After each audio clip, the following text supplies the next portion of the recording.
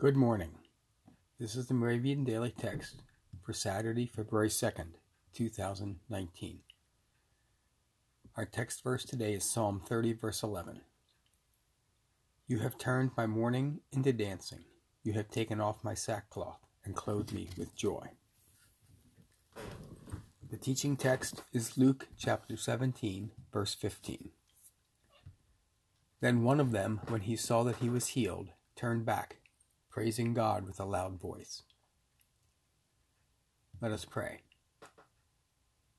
Lord, with thanksgiving, praise, and worship, we approach your throne of grace, appreciating all the blessings we receive day after day. You and you alone are the one who can make us whole in body, soul, and spirit. We adore you. In Jesus' name we pray. Amen.